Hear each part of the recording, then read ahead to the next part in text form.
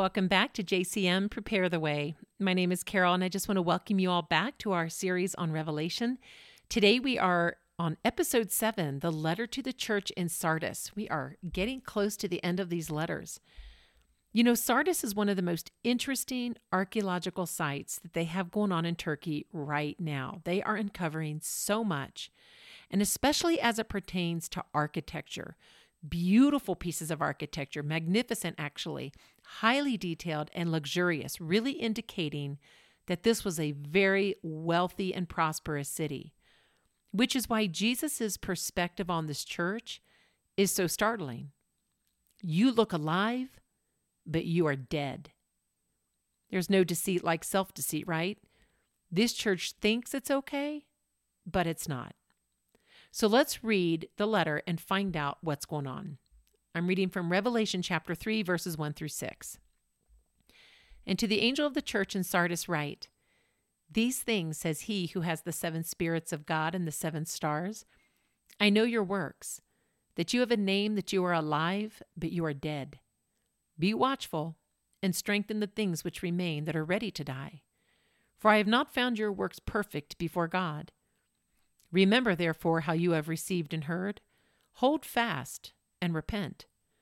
Therefore, if you will not watch, I will come upon you as a thief, and you will not know what hour I will come upon you. You have a few names, even in Sardis, who have not defiled their garments, and they shall walk with me in white, for they are worthy. He who overcomes shall be clothed in white garments, and I will not blot out his name from the book of life, but I will confess his name before my Father and before his angels. He who has an ear, let him hear what the Spirit says to the churches." Now, Sardis was the capital of the 6th century BC Persian kingdom known as Lydia, whose kings were thought to be descendants of Hercules. And at its height, Sardis was a land that was very wealthy, very rich, and strong militarily. And Sardis actually were even the first to mint gold and silver coins. That's the type of wealth that they had. Sardis had been under the rule of other powers since Persia's King Cyrus the Great took the city's impregnable Acropolis in about 547 BC. But then it was liberated in 340 BC by Alexander the Great. Then after that, control went to the Greeks, and then after that, the Romans. And it became an important Greek city that was central to the worship of Artemis, known as Diana by the Romans, that we covered in the Ephesus episode, who was considered the daughter of Zeus and twin of Apollo. She's the goddess of fertility, remember? Well, she was also the goddess of the hunt and goddess of the moon. Well, during the end of the 1st century AD, at the time this letter is written, Sardis still remained a booming cultural center. It was still a very wealthy place. Located about 30 miles southeast of Thyatira, remember the junction, it was definitely a much prettier city than that. And due to its prime location on the trade route, it thrived in a couple of key industries, wool and the carpet industry. And those two things contributed to the thriving economy. Keep in mind, they had the beautiful dyes that they could get from Thyatira. So those Turkish rugs were in high demand. That's why Turkish rugs are so expensive. Anyway, Sardis, like Pergamon, had an acropolis. This city's fortress was perched on top of this very imposing looking hill, which seemed impregnable. And this mountain was steep, but what was different about this mountain and the steep mountain of Pergamon is that it had a rugged terrain around it, so you couldn't scale it. There was one path that took you up, and it was a very narrow path. So they called themselves the impregnable city. It was incredibly difficult for a nation or any enemy, for that matter, to penetrate it. Well, they ended up getting attacked a couple times, actually, once by the Persians and once by the Greeks. So they really weren't that impregnable.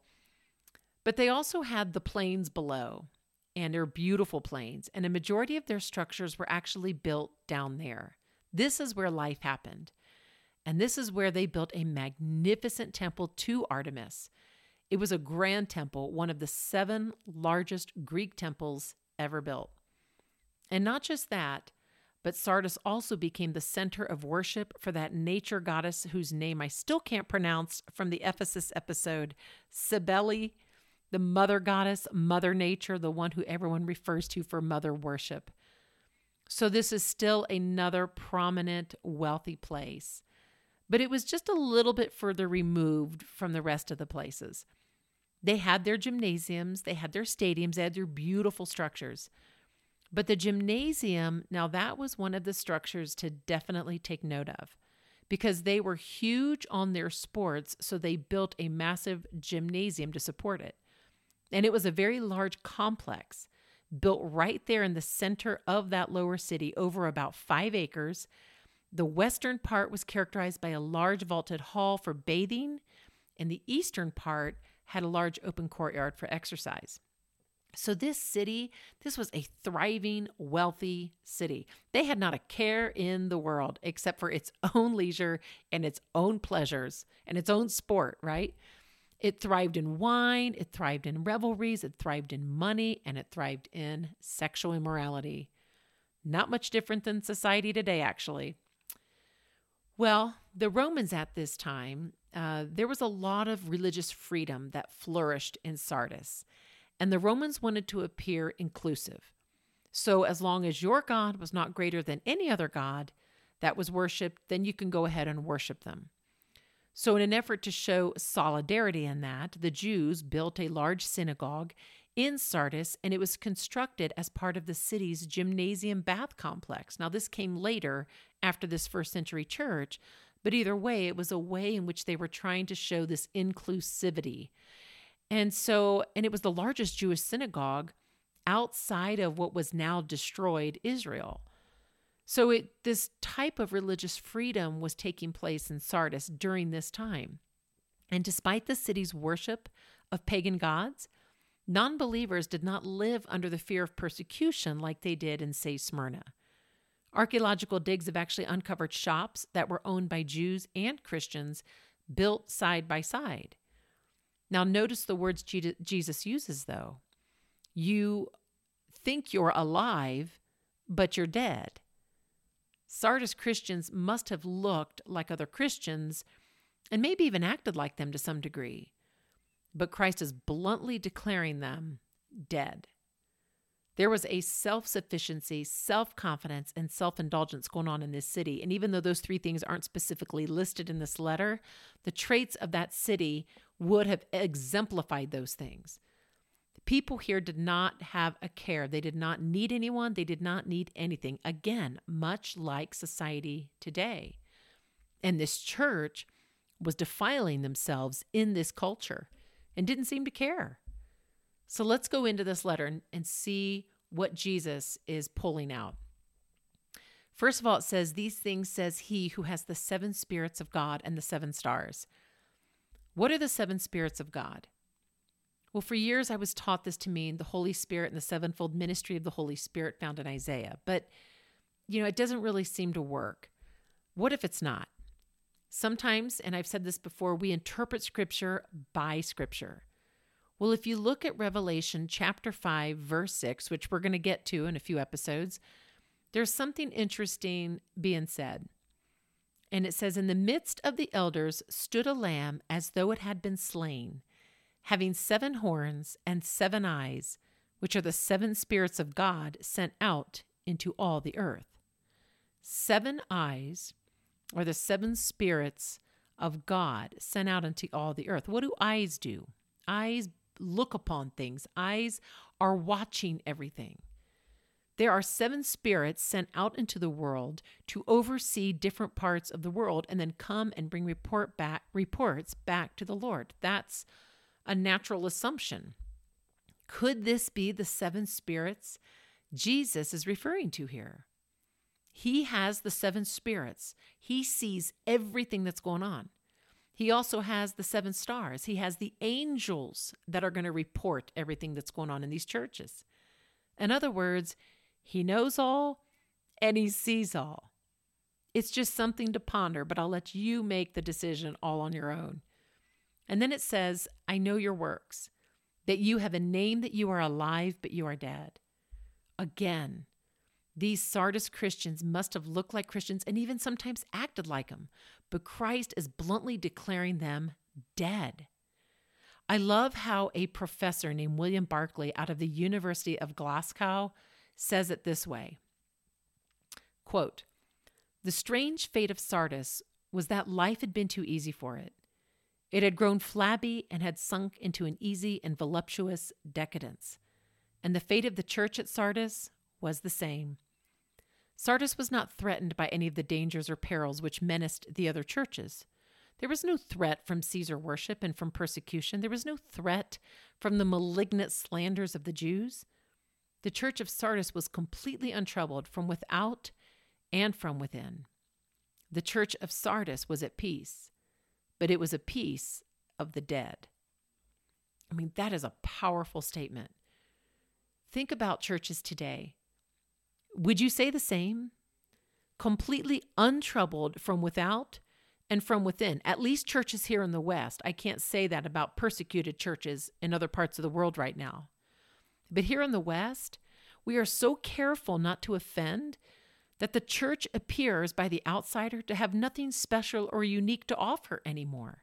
We look like everything else. We are offering the world an unoffendable Jesus, not a life-saving one. And so I find his statement about Sardis so on par with where the church in the West finds itself today. And then he says, "Be watchful and strengthen the things which remain that are ready to die, for I have not found your works perfect before God." They still have time. They can wake up to what he's saying and get it right. Remember, my friends, we'll be judged for our works, or lack thereof too. Don't forget that. Their works need work. And he's trying to tell them this. "Remember, therefore, how you have received and heard. Hold fast and repent." In Greek, hold fast means to guard from loss or injury. So you're guarding something. You don't want to lose this. You don't want it to get hurt. You are properly keeping an eye upon something. That's what it means to hold fast. Think about that as it pertains to Sardis. The king of Lydia felt safe in his towering fortress, right? That impregnable, I can't even say that word, impregnable fortress. Yet due to this, he lost his throne. It was a false sense of security. And I think, well, let me get to that in a minute. And because Sardis was not watchful, those in this, quote, impregnable city allowed their defenses to grow weaker and weaker. And I think this is what's happening to the church today, at least here in the West. We are letting our defenses grow weaker and weaker.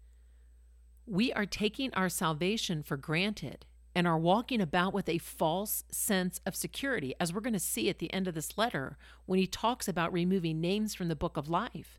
It's exactly what's happening here. We too today as the church need to hold fast. The simplicity that's found in Christ amid this pleasure and luxury-loving city of tolerance was a group of Christians, a congregation who had taken on the temperature of society around it, much like we're doing today in the West. Cities that flaunt decadence and sin almost always pride themselves on tolerance and love. It's what's happened over time. And this same attitude crept into the congregation there and here. Don't think for a moment that God does not see that. And again, we still have time to wake up and get it right. Then he says, "Therefore, if you will not watch, I will come upon you as a thief, and you will not know what hour I will come upon you." What does a thief do? A thief comes in to take things. Jesus is saying here, I'm going to come upon you as a thief if you're not watching. What is he going to take?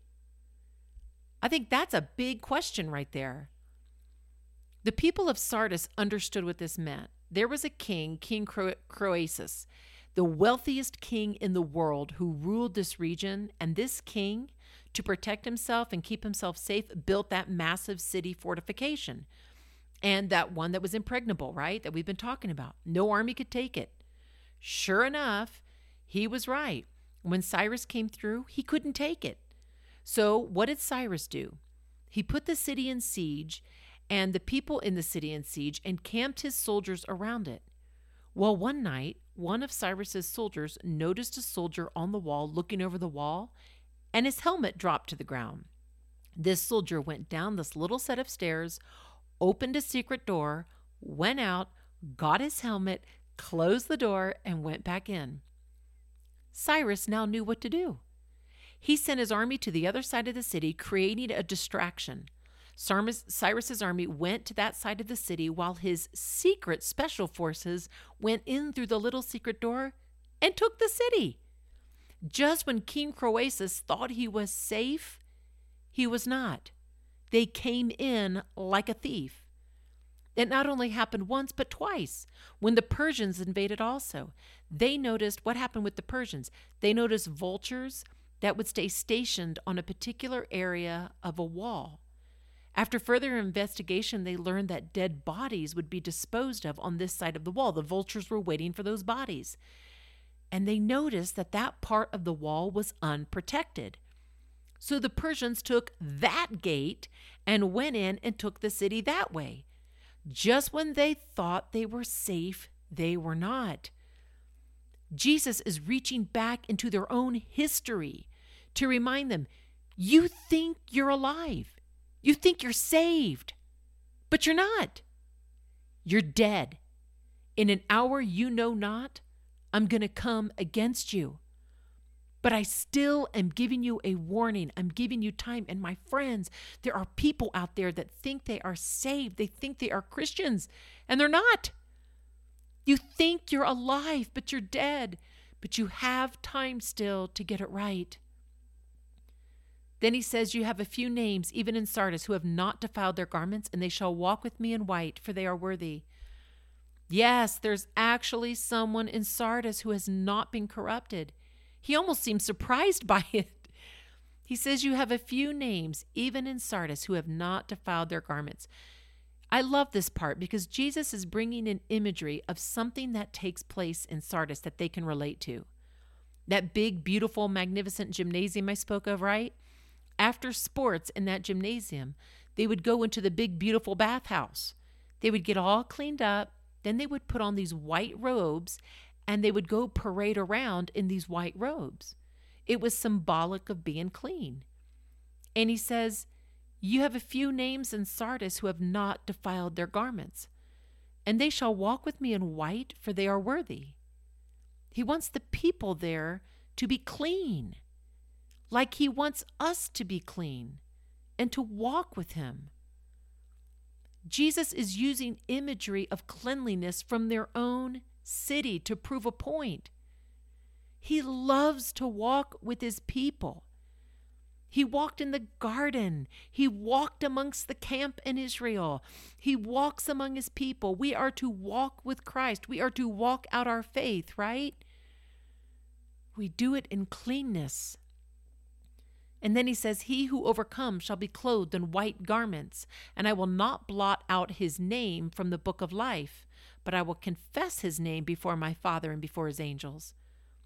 Whether it's white garments, white raiment that we'll see next, the white stone with the name on it, the white throne of judgment, the white horse, there's a lot of white imagery that we're going to go into in the upcoming weeks in Revelation. But the thing to note here is that it's he who overcomes. That's the key part you've got to recognize. That's the big word. He who overcomes shall be clothed in white garments, symbolizing purity, cleanness, holiness. The world did not get the better of you. You held fast from loss, from injury. You clung to me no matter what. And I'm going to show the world that you made it by clothing you in these white garments. And I will not blot out your name from the book of life, but confess your name before my Father and his angels. This is the second time now we've mentioned something similar.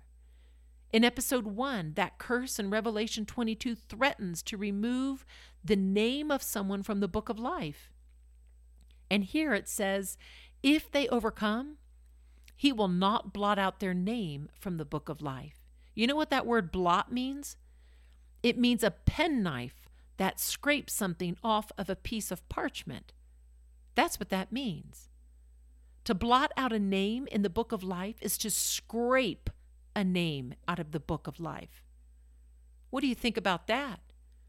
What do you think about that when you hear someone say, once saved, always saved?